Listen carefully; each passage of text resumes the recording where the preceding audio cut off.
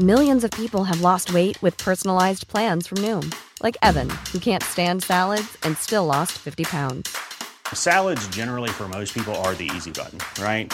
For me, that wasn't an option. I never really was a salad guy. That's just not who I am. But Noom worked for me.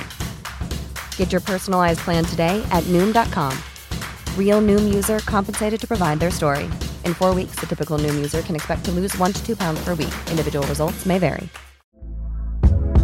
Hey there, it's Michelle Norris. I'm host of a podcast called Your Mama's Kitchen. When I travel, I'm usually looking for a way to find a taste of home when I'm not at home. And one of the things I love to do when I am at home is entertain. And Airbnb allows me to do that. When I was in California recently, I rented a house that had a great kitchen. And when we were sitting around the table, we were all thinking, we're in someone else's house. Someone could be in all of our homes as well. If you have a home, but you're not always at home, you have an Airbnb. Your home might be worth more than you think. Find out how much at airbnb.com/host. Hello, you are listening to Just Films and That. This is the podcast where we talk about films we think might be underrated, underseen, or sometimes we just want to talk about them. I'm the host for this week, Josh Hallam, and it was Alice's turn to pick this week, so she picked a listener's suggestion, which was Reign of Fire from 2002. So, let's see what we think. So, Alice, Reign of Fire. Oh, yes. Which is not Reign Over Me. Which is what I keep calling it. Yes. Which is a film we did about 18 months ago. Do listen to it. Very different to this film, if you want. Make it a double bill. The Reign Over Me, Reign of Fire, back to back. I love that. Make it like Barbenheimer, Rainenheimer. Yeah. Anyway, so this one, it's a listener suggestion, Alice. So we get listeners who suggest films for us, we put them to one side, and every now and then one of them goes through and goes, oh, I like the sound of that one, I'm going to pick it, which is what you did. That's exactly what I did. Reign of Fire, not one that I've seen before, but has kind of been on my radar a little bit for a little while. So sometimes Ollie, my husband, will say things that make it sound like he has no idea what the podcast is about or how it works. Because a few times he said to me, you should do Reign of Fire for the podcast, you know. You should do Reign of Fire. And I'm like, I haven't seen it, babe. I don't know if it's underrated or underseen. I haven't seen it. He's like, no, but you should do it. You should do it. So here we are. Eva, lovely listener Eva, suggested Reign of Fire. And I was this is it. This is the time. She's giving you an in. So, yes, absolutely. So tell us, what did Eva have to say about the film? So Eva dropped us a little email through our website to suggest Reign of Fire, and she basically has said here she thinks it's a silly film, but somehow there's a sincerity to it that gives it gravitas. Christian Bale throws himself into it, though he's hoping for an Oscar, and his efforts are more than matched by Matthew McConaughey. So everyone is taking it so seriously that the concept of a plague of dragons seems believable, and the peril seems real. I love anything post-apocalyptic, partly because I like the questions raised. How would we live day to day? Would we band together to try and improve things, or would we keep our heads down and try not to die today? I saw Reign of Fire at the cinema, and I remember walking out when it was over and wanting to go on an adventure. I think it was the last film that made me feel that way.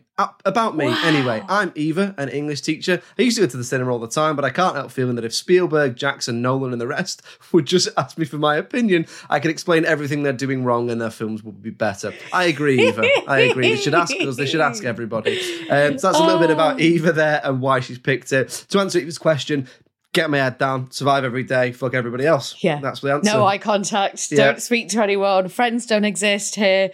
Just power through. Indeed. So that is why Eva has picked it. Tell everyone, Alice, so obviously you've got the reason why you've picked it there, but tell everyone just a little bit about what it's about before we go into the likes. Yes, so Reign of Fire, as Eva said, is a post-apocalyptic science fantasy film starring Christian Bale, Gerard Butler, and Matthew McConaughey. In this world, dragons are real, and they've been asleep deep underground for millions of years. They're woken up when construction workers dig a bit too deep in London and startle them. They then proceed to kill pretty much everyone and everything in sight, turning the whole world to ash. That's the dragons, not the construction workers. We then fast forward 20 years and see how the people left have managed to survive, but there may be hope yet, as an American stranger called Denton Van Zandt, played by McConaughey, thinks he's come up with a way to beat the dragons. Indeed. Before we get into what we like about it, do you know off the top of your head what year this is set in? 2020, I believe. It is indeed set in 2020, where, of course, nothing bad happened to humanity Oh and everything my just God. ticked along and was fine. Yeah, the Reign of Fire full of shit. Doesn't know nothing. Yeah. You're trying to predict the So, future. Failed. Failed. Is it a metaphor for a pandemic, a plague of dragons? Maybe. No, it's not, is it? It's not. It's not. You've got to dig deeper. You've got to dig deeper, Josh, and find the meaning. When it came on and it said it was in 2020, I was immediately like... It's funny, isn't it? Oh, it was when bad films anyway. do that. It was bad anyway, Alice. Yeah, like but just seeing like when it's like in a far distant future, it's like 2008. Like, whoa, like this is crazy. I love seeing that. At no point in this alternative 2020 does anyone do a fucking Zoom quiz. They do. There's no quizzes. There's no people talking about how there's no loo roll. There's no bleach Inaccurate. injecting. Oh, but although I did find myself questioning, where is the loo roll in this world? Where are the toilets? Where are the toilets? There seems to be a bit of running water, but from like these tanks or whatever, there's some electricity. This is what Eva was talking about, figuring out how these would it people work? are surviving. What are all the Yeah. little clues as to how these people have made it this far? Yeah. So, Josh, had you seen Reign of Fire before? No, same as you. Your husband is great. also always suggesting it to me, and also doesn't understand the concept of the podcast. No, I hadn't seen it before. I'd heard of it, and that was about it. When I first started getting into films, and I would read Empire and Total Films and stuff like this, I think I remember seeing an article or a review of something about this, but that is it. And the only other thing I remember about it is that there was a PlayStation game.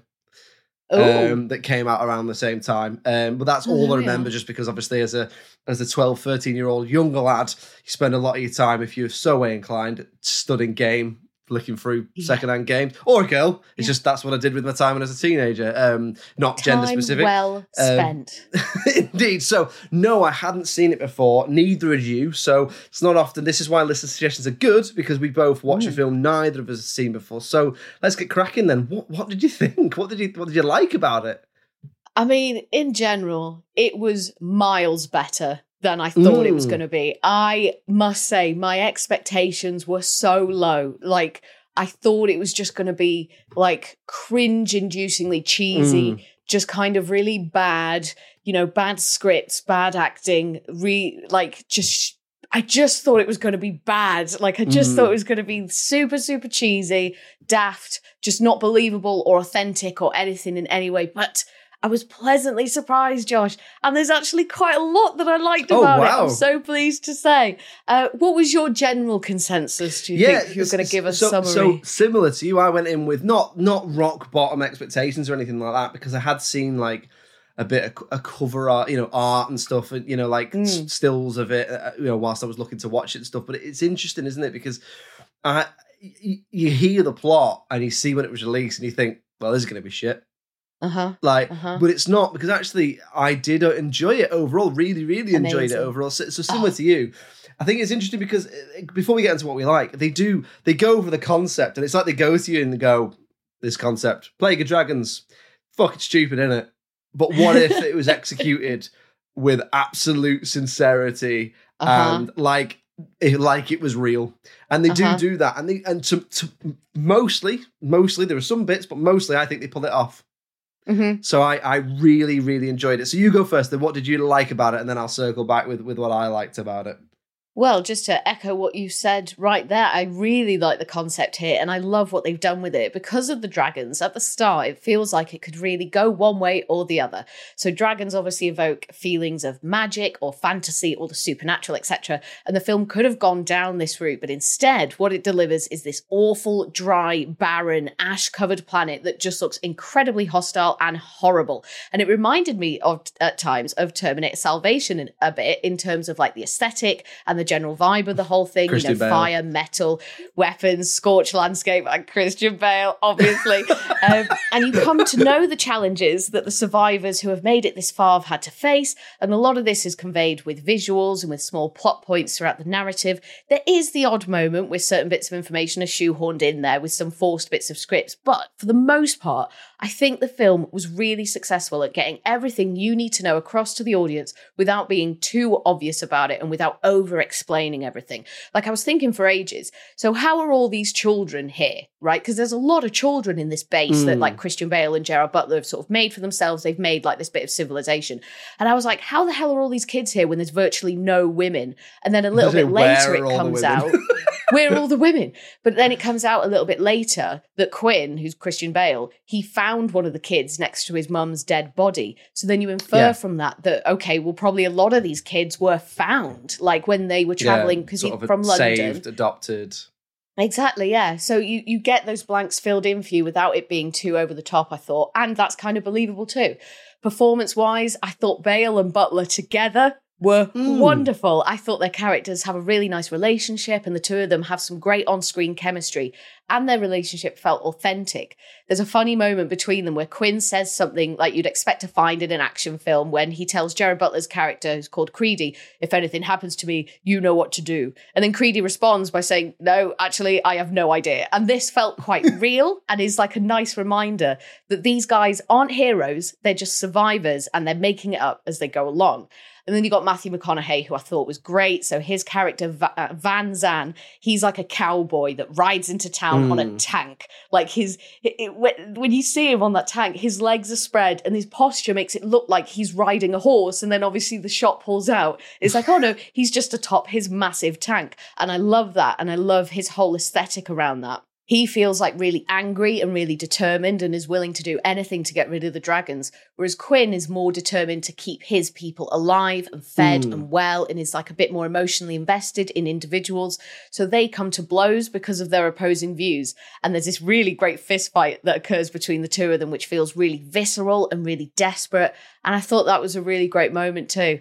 I'll slow down a little bit there. See, there's a lot to like about this film, Eva. I'm so glad you made us pick it. What about you, Josh? What were some of the things that you liked about it? Yeah, similar things. I think just to pick up on a point you said there, the point about the sort of Christian Bale makes an intense comment and then Creedy comes back with "I don't know." Do you know what it is? It dawned on me as I was watching it. It's a Hollywood post-apocalyptic film with quite a British sentiment to it. You don't see many post-apocalyptic films set in Britain. They're normally just set in America, New York. You know, a lot of them are set worldwide, but you know what I mean. Like this is a good portion of this film takes place in Northumberland. Yeah, is it Northumberland? It is Northumberland, isn't it? Northumberland, yeah. Yeah, so you know that's not very Hollywood to be sitting there like, what about in Northumberland? Like it's like you imagine most American Hollywood people will be like London, and London and nowhere else. London, only London is existing. But yeah, so it's quite. I like that it's post-apocalyptic. I like that by setting it in Britain, it gives you that opportunity for that British sentimentality. It just felt like it's a little different flavour of a post-apocalyptic film. We've seen, we've seen loads of post-apocalyptic films, but I've never really seen one like this before, where the concept is so out there, but the rules of the world are so clear. So even in things like Terminator Salvation, it'll be focused on one mission, and if we do this, it's this, and this is how the world works. Whereas this, it's so daft. They just go, no, Plague of Dragons, and we're living day to day with it. So, you know, you don't go out after this time. You can't do this. You can't draw them in with this. This is how these things work. And I really, really enjoyed it. But also by setting it in Britain and having it post-apocalyptic and having it dragon related, the whole thing had a sort of Arthurian legend feel to it as well. Yeah, they sort of bring that up as well, don't they? They do mention that about killing the dragons. He's like, oh, what are you, King Arthur? Or something like that. And it means we get to hear the word wanker. Yeah, which I always love. I always love hearing that in a film. I love that you've got like Matthew McConaughey and all his soldiers in there who are, they say from Kentucky? He definitely mentions Kentucky. So they have got across the Atlantic. Yeah. Like somehow, unless they were already in Britain 20 odd years ago when it happened, which obviously would make them all older than they probably are, then they've got across the sea. I suppose they could have been somewhere else. But yeah, so overall, loved the concept, loved the production design. I thought it looked really great in the world building. I think first thing, we don't touch on this a lot, real sets. How many films have you seen recently where you're just looking at it going, well, that's all green screen and that's all projection, all CGI, and nothing looks real and everything looks like a blob. And in this, there's towards the end, there's a big sort of climactic scene in London. There's obviously the bit in Northumberland where they're at the castle, and I thought it was brilliant. Like all the sets were brilliant, really good care had been taken to show how these people were living and the production design. I just thought that it was really, really good. Really good effects around the dragons as well. They very much took the Jaws approach, which is less is more. Because there was bits where I thought, 2002 CGI dragons. Yeah. I'm not sure about this. And there's one or two bits where it's a bit chonky, but for most of the time, they obscure them, they show them in shadow, they don't show them too close up, and they look great. For the time, I thought they looked really, really good. So I like that as well. Love some of the set pieces. I thought the highlight for me was there's a whole set piece around how you try and capture and kill a dragon by basically chucking some blokes out of a helicopter with parachutes and trying to trap them in a net. And that made for a really good, like, tense set piece. So I really, really enjoyed that. I mean, there's some other good set pieces as well, but that was a highlight to me. There's a bit where they're essentially like falling before they release their parachute, and they're trying to lure a dragon to chase them. So there's a dragon chasing these blokes who are just essentially falling before they can set their parachute up. And then the whole idea was you trap the dragon in the net. So really enjoyed that. I thought the performance was really, really good. I thought Christian Bale was really good in this. He's really, really intense. It's quite an intense film, which probably will come up a little bit later. But what I liked about his character, so his performance was great. What I liked about his character is they linked him to the plot. So it's him he is there when the dragons presumably are discovered. Yeah. So by linking the lead character to the whole idea of how the world was created, it just gave another layer of emotional depth and another layer of engagement to the film, which I really, really liked. Matthew McConaughey, again, incredibly intense, but really good as the sort of Colonel Kurtz type rogue soldier trying to get the job done, who's sort of, he's seen some shit and he's sort of lost his marbles a little bit, but he's also incredibly intense and constantly doesn't have a shirt on and shaved head, big beard and stuff like that. So you know what, that's more or less a little summary of what I like. But you know what, I really enjoyed it. It felt, there was times when I thought, I've seen this color scheme before, I've seen this before, but then every now and then I'd remind myself that I haven't, because this is dragons. Do you know what I mean? Whereas it's not a Transformers film, or it's not an anonymous CGI blob fest of grey and building, not knowing what a building is and not knowing what a person is. It was almost weighed down by what came after it. But for me, it was like, it was almost like a medieval adventure film mixed with like 28 Days Later. Like I'd enjoyed it. I'd definitely watch it again. But anyway, what else from you? So just finally, and you kind of touched on some of this there, but I feel like the film achieves a lot with very little. So we're really limited here in terms of the different locations and the settings. We don't really see that many different places at all. And we don't see a huge amount of the dragons either, which I do think was the right way to go about it, like you said. So there's a moment where they think a dragon is nearby, and you see a few rocks fall down like this sort of small cliff face thing. And there's just a tiny little moment, but it's the threat of their presence is quite menacing. And I thought little touches like that really are the way to go. When you understand your limitations with CGI, for the time, I think it's really, really good, but it has dated quite rapidly, I think. So doing the little things like, a dragon was here, or a dragon is nearby, those things were really effective. And I think really were just done really, really well in this. Okay, so we'll move on then to talking about things that we perhaps didn't like about Reign of Fire, or that we might change about it. Is there much for you, Ellis? There's a couple of little things, but there wasn't any sort of overarching big offender, really. On the whole, I was really pleasantly surprised, but my expectations were low. But so in my opinion, and please do correct me if you hear something different in this, but pretty much every English character in this, including Christian Bale, sounds like they are just doing the worst English accent. Like, I don't know what's going on. It just felt like that maybe that were they British actors and or were they doing a voice, or were they not British actors, but they were told that they needs to be English? Like, was it filmed in America? And so you've got a lot of American extras that are having to do English accents? I don't know. But it sounded bad and weird, especially that opening sequence. You know, when we're on the construction site, when you see Quinn's mum and all her colleagues and stuff, she lets her small son into the London Underground that's being dug up without a helmet. Mad that, isn't it? Come on in, son. Come and find some dragons. But that's what they sound like. That's what they sound like. It is. It's probably like, why do they sound like that? Crikey. Yeah. Hello, Quinn, mate. I thought you'd quit smoking. I try to quit smoking. I can't, can I? Because I'm 8 and I'm from London. No, so it was one of my things. I was watching it. I watched it quite late. But even then, I made a note to myself. I was like,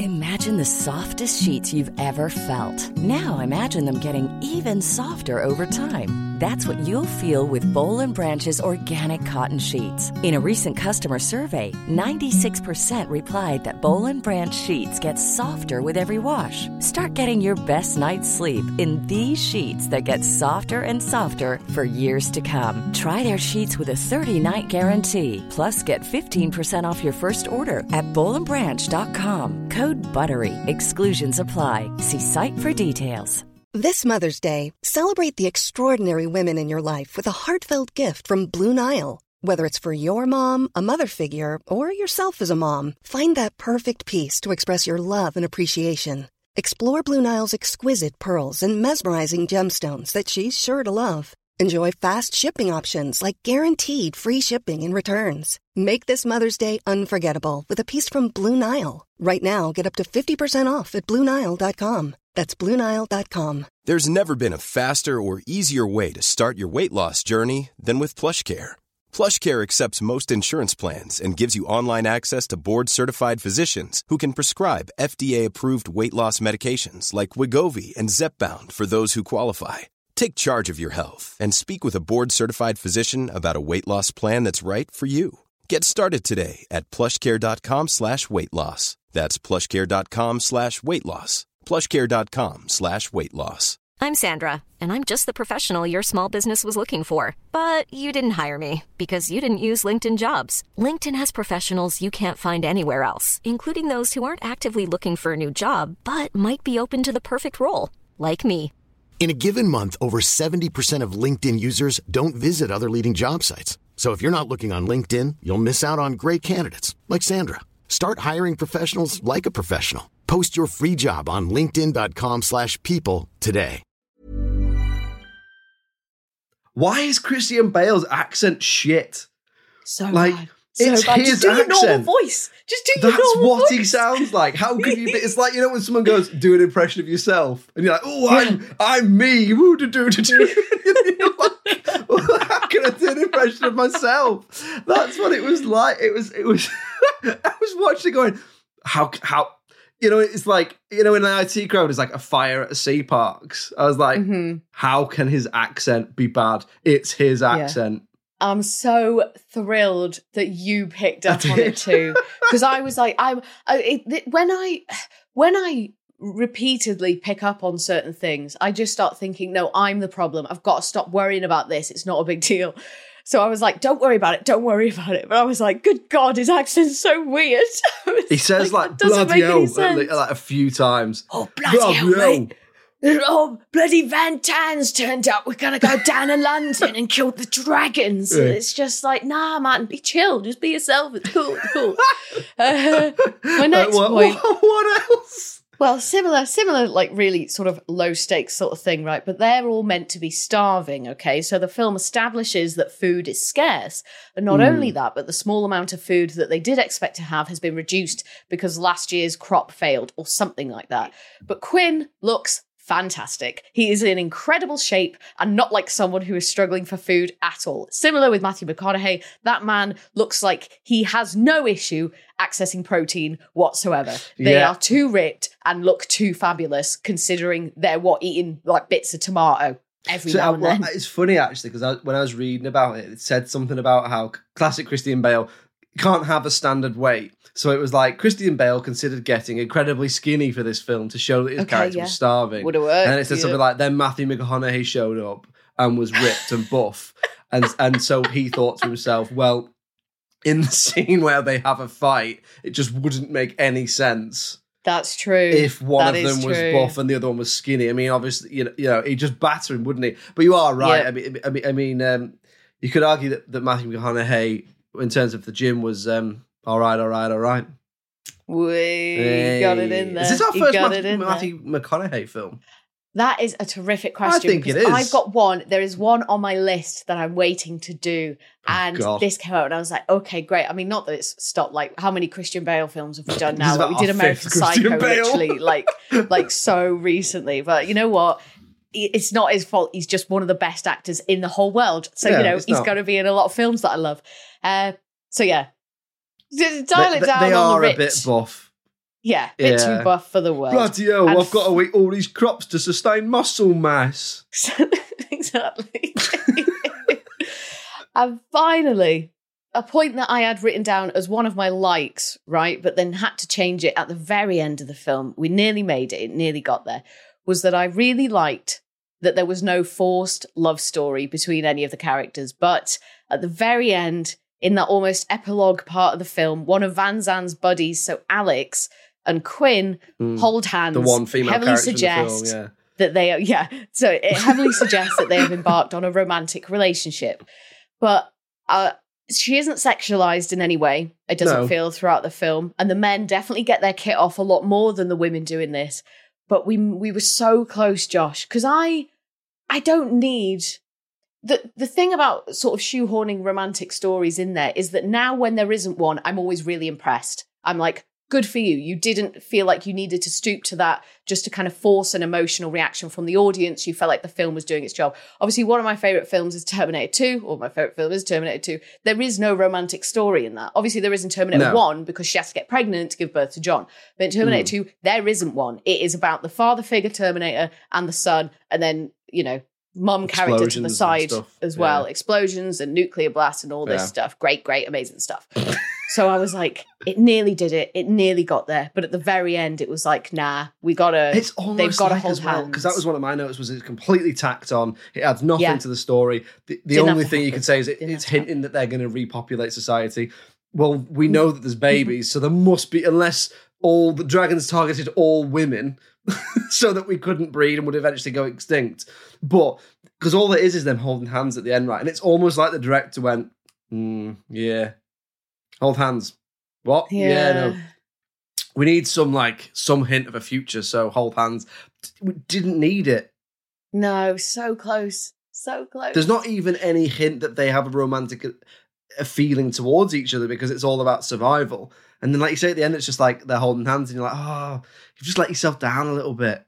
There's one moment, and I was like, oh, you didn't need to do that. But where she gives him some iodine or something after he's been in the fight with Van Zandt. And she, for some reason, with her dirty, dirty hand, decides to touch his face where he's bleeding from an open wound in his mouth and touches the blood with her dirty, dirty hand. Yeah. And I was just like, sexy. You didn't need to do that. Like, he is injured. Please don't put your dirty hands on his face. But it's like, well, I've just given him iodine, so it's all worth it. It's fine.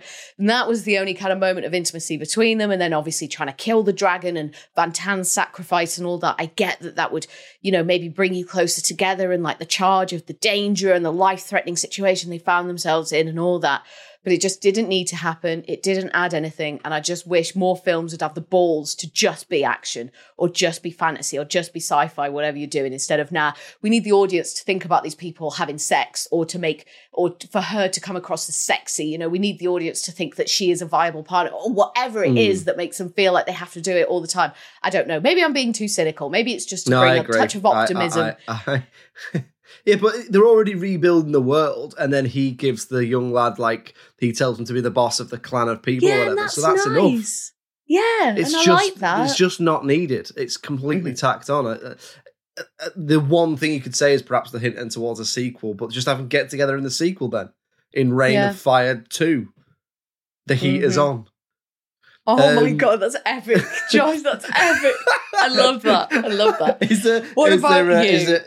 No, not really. That was it. A lot of it is what you said there. So the first one, 2 male, all men all the time, all intense men all the time. The whole plot is around the fact that they've got to kill the male dragon. The men have got to kill the male dragon. Yeah. So I was a bit like, there could have been more female characters in this. There's no reason why there wouldn't be. All those kids. All those kids. Who's looking after them? Who's giving birth to them? The other thing on top of that is it's a bit dour and a bit intense and a bit moody. So there's a bit where, you know, you could have done with, you know, a little. I'm not saying everything's got to be Marvel quippy all the time, but it is just a bit dour and a bit moody and a bit sort of sulky all the way through it. And I know why that is. I know what they're going for, but it drained me a little bit in that sense. And that then led to me going, it's just a bit intense. So there's a bit where they kill a dragon. And then they they kill a dragon, despite the fact saying that they hunt well in the day and hunt even better at night. Mm-hmm. They kill one dragon, and then what they do is have a big party where they shine lights into the sky, which would almost certainly attract a dragon if that's how this world works. So they might as well have fucking put themselves on a plate with some salad next to them and said, eat up. But then Matthew McConaughey's character Van Sant comes in and just bollocks them all because, you know, he's lost some men up there today.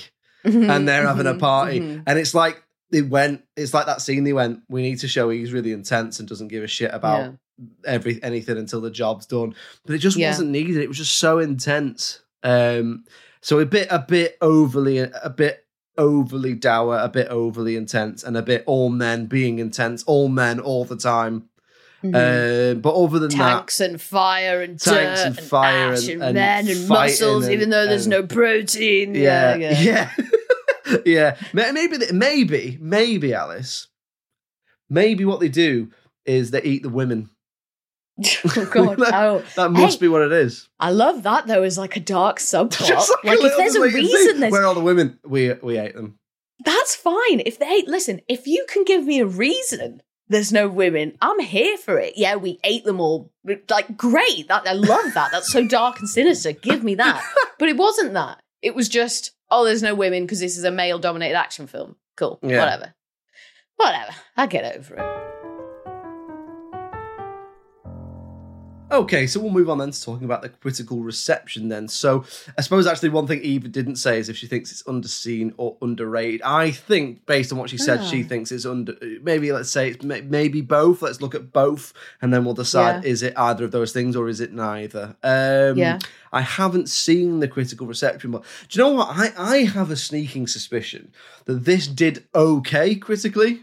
Okay. I can sort of imagine it going down, you know, because it's quite sort of grim, and it's not like a big Hollywood action. It's not like an Armageddon or A Day After Tomorrow. It's got a strong concept, and whilst there are special effects, it's not like all-star cast, all CGI, you know, landmarks blowing up and stuff like that. So I reckon the critics and the audience are both quite kind to it. And maybe give it a 6 out of 10. Okay. Average. I would say this is a solid 7, maybe a bit over. Wow, yeah, it's 7, good. Yeah, I'd watch it again. You know, if they turn around now and went, right, we're making a sequel, I'd watch it. I'd watch that. You know what? I would. Yeah. Now that you said that, I would watch the heck out of that. I absolutely would. Yeah. All right, you're listening. You're listening, Bale. Who's still buff or skinny or fat, whatever the one he wants to be. He can do it all. But he's still active. McConaughey, still active. Butler, still doing it. We can do this. Yeah. Let's see it happen. What did you say? Turn up the heat. Rain of Fire 2, turn up the heat. Right, Rain of Fire 2, the heat is on. The heat is on. Excellent. Brilliant. See, you could keep going. There could be endless sequels of this with heat puns. Yeah. So at the time of recording, so for me, I wasn't surprised by any of these scores. Oh, right. And I'm not really too sure why. But anyway, at the time of recording, over on IMDb, the film gets a 6.2 out of 10. And then over on Rotten Tomatoes, the audience give it 49%, and then the critics give it 42%. Gee, so that's an average of 5 out of 10 or 51%-ish. That's harsh. That critic score's harsh. For some reason, I thought it was, I almost thought it was going to be, like it could be lower. Like I was surprised to see. The feeling I get, and I don't know where I've got this from, the feeling I get is that people think this film is lame. And I don't know where I've got that from because I've never seen it before. Like, I don't know why I thought that. I think, you know what? If you wrote that down on a piece of paper, a lot of people would go, oh, like I think they would just turn their nose up at it completely, especially at a time when things like robots and aliens and that kind of dystopic things going on. People hear dragons and like they think, oh, fantasy. So they immediately think a certain thing. And some people are like really snobby about fantasy. Like they're not interested, whatever. It's like, is that hobbits and goblins and all that nonsense. So I think that's kind of that would be to its detriment that people would hear, oh, dragons in it, how lame. The critics' consensus... Was it 2002, this? It was, 2001, 2002. 2002, right, okay. You said at the beginning, I'm trusting you. I trust you with my life. Yeah, I think it is 2002. So the critics' consensus was that Reign of Fire gains... listen to this. Reign of Fire gains some altitude with its pyrotechnic action and a smolderingly campy Matthew McConaughey, but the feature's wings are clipped by a derivative script and visual effects that fizzle out.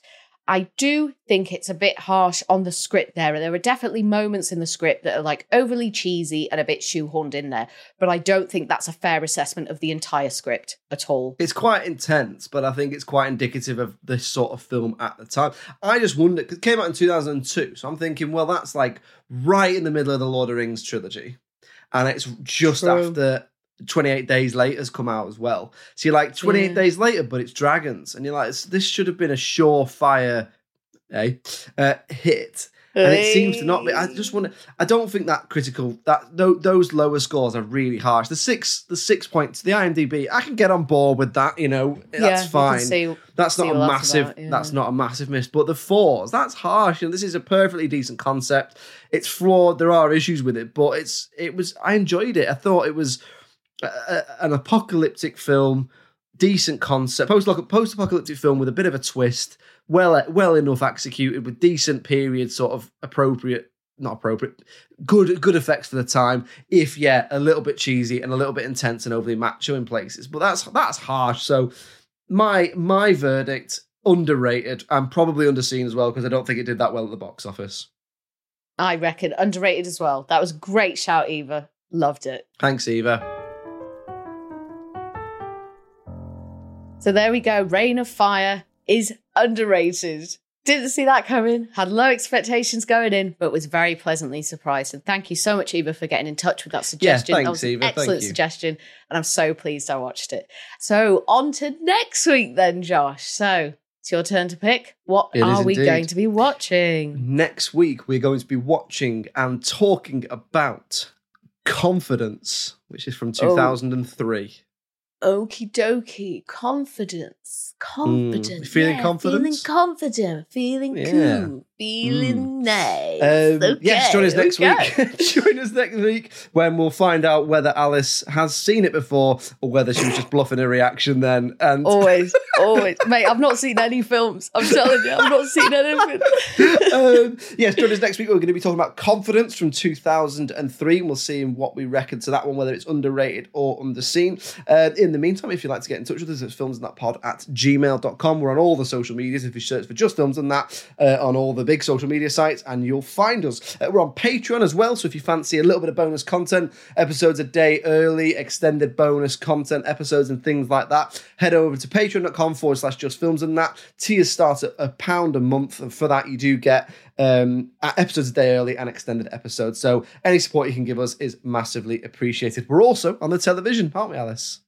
We are indeed. Every Friday from 6 p.m, you can catch me and Josh on the local TV network talking about all our favourite underrated and underseen films. So if you live in Birmingham, Bristol, Leeds, Liverpool, or the northeast of England, you can find us on Channel 7 on Freeview. Or if you live in North Wales or South Wales, you can find us on Channel 8 on Freeview. And I've also been uploading all the episodes to Daily Motion. So if you head on over there and type in Just Films and That, you'll be able to see exactly what it is that we're up to. Yes, there you go. Lots of ways to see us, hear us, and get in touch with us. So all that remains to be said is thank you very much for listening. We'll see you next week. Goodbye from me. Cheerio. Bye.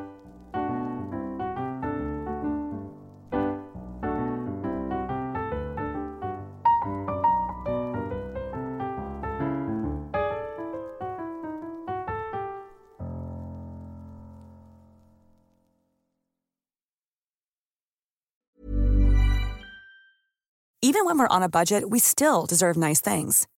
Quince is a place to scoop up stunning high-end goods for 50 to 80% less than similar brands. They have buttery soft cashmere sweaters starting at $50, luxurious Italian leather bags, and so much more. Plus, Quince only works with factories that use safe, ethical, and responsible manufacturing. Get the high-end goods you'll love without the high price tag with Quince.